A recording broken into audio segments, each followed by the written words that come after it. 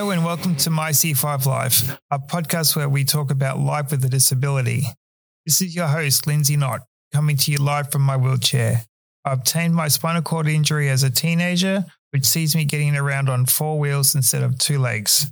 Through this podcast, I will share my lived experience of life with a disability and how we can improvise, adapt, and overcome life challenges.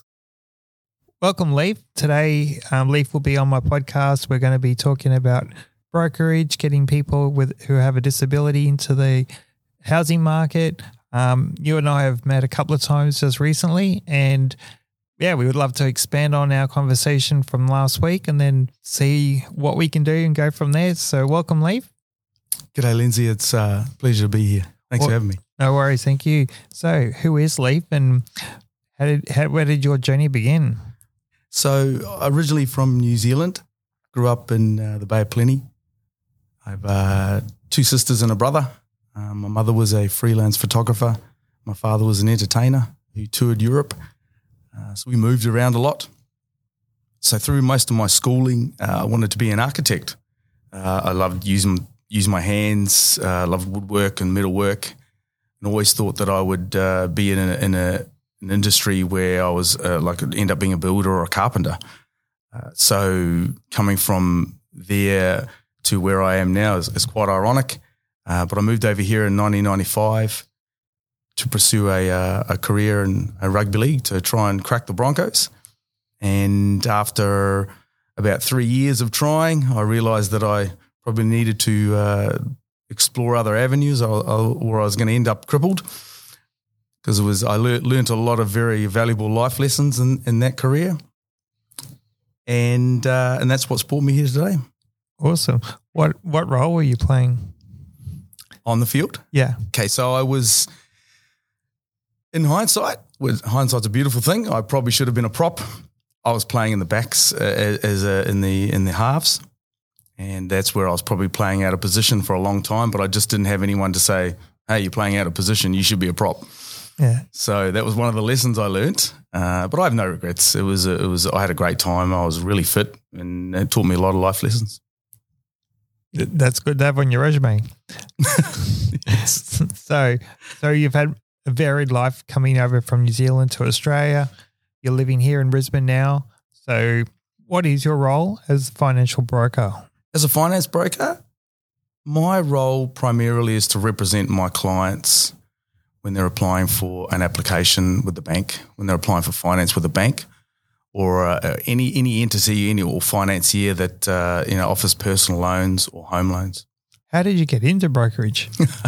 So prior to being a finance broker, I was a personal trainer for 13 years, and that's actually where I met both my directors, Innes Stafford and David Woolcock. I was training Innes for about 8 years as a client. I call it the longest job interview on the planet because I must have helped Innes move house twice. I was security at his daughter's birthday party, and he saw me getting actively involved in a lot of investing, both on the internet, a couple of Ponzi schemes even that obviously were unsuccessful. But he always saw me trying to better myself and create passive income. So when the opportunity came up with Innes and David to get into the mortgage broking market, they were going to use me as a referrer because I had a large client base. And that's when I just said, well, look, do you have a mortgage broker? Their intention was to hire someone that was fully qualified so they could hit the ground running. But instead, I put my hand up and just said, look, I've been a personal trainer for 11 and a half years, and it's easy what I do. So it was time for me. It was an exciting opportunity to change careers, expand your horizons. Yes. So I did the training, and here I am today. So what training did you do? Like, what's involved? Sure. So I did a original 3-day course, and at the end of that, there was a 6-week assessment as part of it. And from there, I've also gained my diploma of finance as well, just to further my qualifications. And the rest of it has been on-the-job learning. Awesome. So how long does it take? I'll start that again. So how do you assist your clients? So my primary role is to manage their application from the very first phone call, point of contact, right through to the settlement of the loan. So when they pick up the keys to their property, and then manage it beyond that point. So there's a process, a structured process that I take each and every client through, and it's always the same. And the only thing that changes is the policy around the application, and that's tailored around my clients' requirements and their needs. So how long does it normally take for an application to go through from that initial phone call? Sure. Generally, the average time, at the moment, you're looking at about 2 to 3 weeks, depending on what the type of transaction is. If it's a straight purchase, and depending on the bank's policy, their processing times at the time of loan submission. So generally with a straight up what I call vanilla application, 2 to 3 weeks. Can you tell pretty quickly if a client has the potential to ascertain their goal?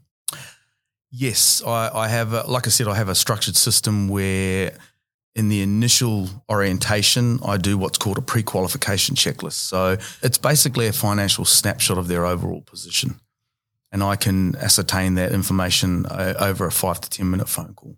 If not, can you guide them through to achieve their desired outcome? I have to be very careful about giving financial advice.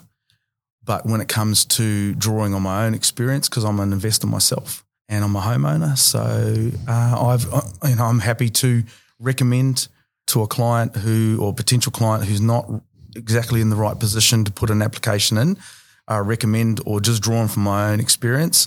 But I do have qualified professionals like my directors that I can refer them to if they want to seek that kind of advice. So expanding on from our lunch conversation the other week, you're working with clients with a disability. Growing up, did you know of anybody who had a disability before your current role? Sure. So when I was a personal trainer, as I said, I did that for 13 years. I trained clients with disabilities. I had a client with spina bifida. I had another client who had cerebral palsy. I think that was the two main clients that I dealt with a disability. And that was a really cathartic experience for me, because I found that prior to meeting me, they would have trouble even engaging with a trainer. So biggest misconceptions about people with a disability that you had or found? From the interactions that I've had, I guess the biggest misconception I would say is that someone with a disability doesn't want to be treated like someone with a disability. They want to be treated with the same dignity, respect, and courtesy that you would offer anyone. And a lot of the people that I've met with disabilities have been very down to earth, very centered, and just it's a memorable experience. It's meeting those people. Yeah, we get around, we just do it differently. We just want to be treated the same as everyone else. So that's awesome to hear. Absolutely. So working with clients with a disability, you're new in this section from what I understood from our meeting the other week. So recently your portfolio expanded to work with clients with a disability. How did that come around? So the first client that was referred to me with a disability was a long-time valued client of one of my directors. Rebecca was blind and deaf. I followed the same protocol that I did with every other client that I met. The only difference being in that occasion was the actual management of the application by the bank involved, because it was the first time they had dealt with disability of that nature and they had no protocol in place to deal with it. So it was confusion 101 on their end, and to the point where my client almost went public with how discriminated she felt, which was really disappointing. But I did get the loan approved in the end. So yeah. Awesome. So she's actually an investor, has her own property now. Correct, yes. Cool. Yes. So what is the misconceptions around people who may have a disability, wanting to get into the housing market, not knowing what to do? How do I go getting there? I want to do it. I may only have this sort of assets, or I may only have a certain amount of income, or I'm on a concession, or I've got part-time work or full-time work or whatever they've got. How can we get clients or the audience to start getting into the market? How does that work? I guess in my role, I get a lot of inquiries and they're of the same nature. They're all the same questions. The circumstances are always different and generally the answers are always the same. So whether you've got income that you may not think would service a loan, you only know what you know. My advice to people out there who are in that situation is pick up a phone, talk to a broker. That's what we do. Jump on Google. A lot of the questions, the two main ones I come across is the income that I have able to service a loan? And do I have enough deposit? And that's just a basic question that I get from a lot of first home buyers, irrespective of their situation. But if you don't ask, you'll never know. Why do you think brokers resist working with clients with a disability? From my own experience, I can't speak for other brokers, but in the interactions that I've had, and I'll give you my most recent client with a disability, for example, they had put in 3 separate applications with 3 different lenders and engaged with several brokers. And the brokers, I guess it's just human nature. When you don't understand something, you fear it. So the knee-jerk reaction there is just to run away and hide or avoid that situation because it takes energy and effort to actually apply some understanding, do some research, ask some questions. My most recent client had been through that process and was quite lost because she felt discriminated against. Brokers had lodged her application with the wrong lenders and it was all policy-based. So it actually had nothing to do with her circumstances. They just hadn't done the homework. So when she came to me, I went through the same process I would with any other client. There's obviously a few compliance requirements depending on the situation, but that goes without saying for anyone in what I'd say would be an out-of-the-box scenario. So you got to think outside the square. Absolutely. And for me, it's just about doing the research, making sure you apply the right policy. And in the case of my most recent client, I took her to a major lender and got her pre-approved within 3 days. And it was a simple transaction, whereas the last 2 banks she approached, she was verbally approved over the phone, went and had an appointment, and then she was declined. And when I looked at the bank policy, I went, well, the problem there was you were going to the wrong bank, but you'd been given the wrong information. And this is just my opinion. Obviously, the bank saw her and went, oh, wait a minute, too much of a liability. And then it was a decline. So when clients have been declined, either before or after a disability, if they've acquired a disability or at any part of their life, can they still get a loan? If you've been knocked back from a bank, can you still get a loan? In general, yes. I've been declined myself with finance. And 9 times out of 10, it comes down to policy. If you don't match the policy with the individual, you're going to get speed bumps, you're going to get declines. In the case of my last client, the policy fit. And it was even approved under an exception, but I knew that. And I wouldn't have lodged it had I not known, hey, we can get this loan approved under an exception. We just need to satisfy a few of the requirements from the lender, which we did.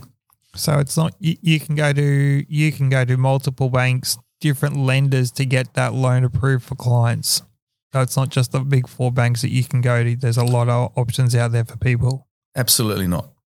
The big 4 serve their purpose, but there are second-tier lenders, what we call second-tier lenders like St. George Bank, ING Bank, and then there's what we call non-conforming lenders, and they cater to scenarios that are out of the box. So someone, for example, who only has pension or disability income, there are lenders out there that will cater to that client, that will consider their application.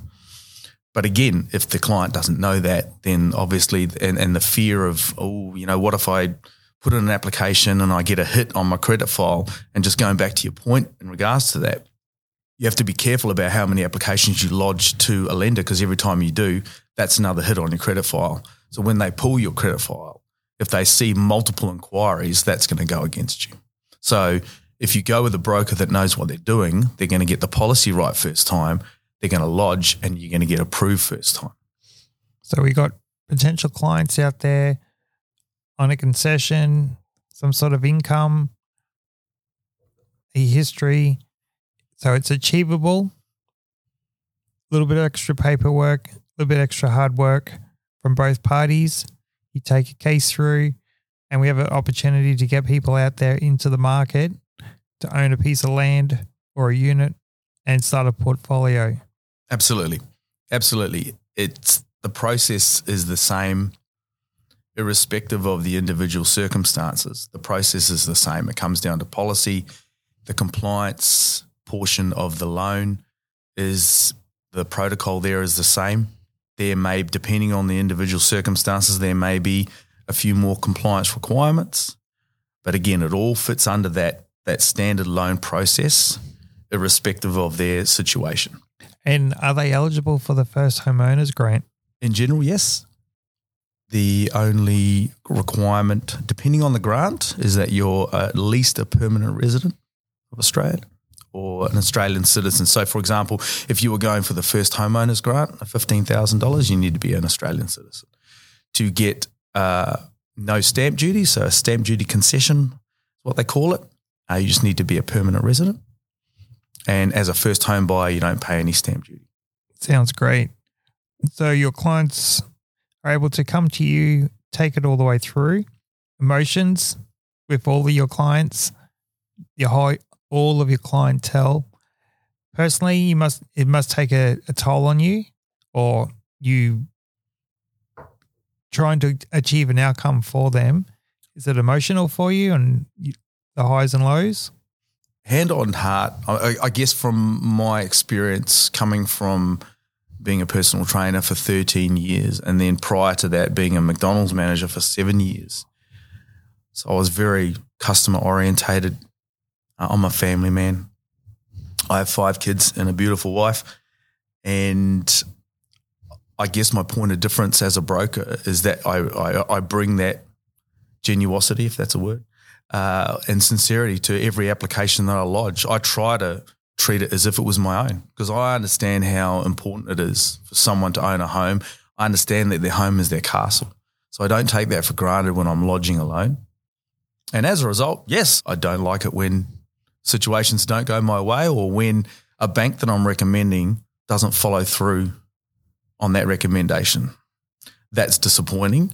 And I've probably had to apologise to a few of the contacts at the banks when they haven't done their job properly. I haven't tippy-toed around letting them know.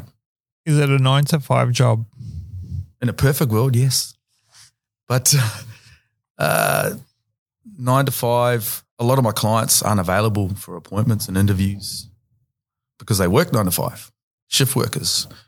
So I guess as a broker, your hours have to be flexible. On the weekends, that's a great time to network, have networking breakfasts. So yeah, and I don't mind that. Weekends to me, I have my family time, but I allocate that as I need to. But definitely, from my perspective, no, not a 9 to 5 job.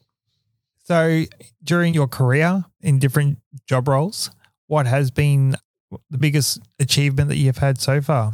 I guess in line with why I'm here today, as a personal trainer, I had a client of 5 years. We'll just call her Soldier because that's exactly what she is. Soldier had cerebral palsy, mild cerebral palsy. I met her at a big box gym where I'd been training for a couple of years. We had a conversation one day where she sort of off the cuff said, I'd never be able to do one of those endurance events. And I'd had a bit of a dig and said, are you talking about Tough Mudder, Spartan Race, True Grit? She said, yeah, I just not with my legs. Right at that moment, I just sort of looked at her and said, right, that's exactly what we're going to do. We're going to finish one of those races. So after a good 9 months of really hardcore training, and I'm talking she'd be in tears in a session. Her legs would be shaking. She'd be collapsed on the floor. We entered a true grit race with a group of about 10 to 12 of us. It was about 10 Ks. Would have been about 30 obstacles through that race. Soldier started out really well, and then it just got to, I think it was about the 5K mark where her legs just shut down. So as a team, we literally carried her through the rest of the course, helped her get she had amazing upper body strength, and we helped her through the rest of that course, and she completed all but one of those obstacles. And I think the course organisers were so inspired with what we did, they used our team photos, to promote True Grit for the next 6 months. Like, we were going onto their website and we'd see photos of Soldier and us. And so, that was, for her to be able to cross that finish line and go, oh my God, I did it, when she counted herself out right from the start. So, and that was part of my role as a personal trainer, was to make people believe that they could achieve the impossible. And I know that sounds cliched, but that's one of the most enjoyable experiences in my last career that I had. Fully inclusive in the end then. Teamwork, and the organisation promoted it as well. So it was a fully inclusive experience for you and your colleagues, and also the organisers using the footage as well to promote the event. Yes, and most importantly for Soldier, it was proof that, you put in the work, you get the result. Everything's possible. Absolutely. And I think back on that day fondly, because that actually opened the gateway for her to then start trying. I mean, she wanted to do a second one and a few months later, and I sort of had to say, okay, one step at a time.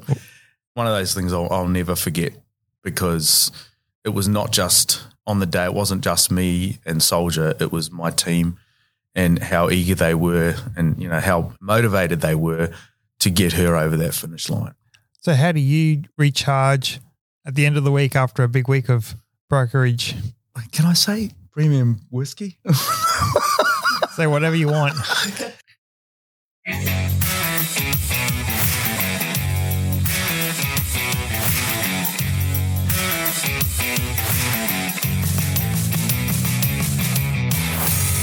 Thanks everyone for listening, and thank you to Cliff and the team for producing the podcast. Look forward to seeing you next time.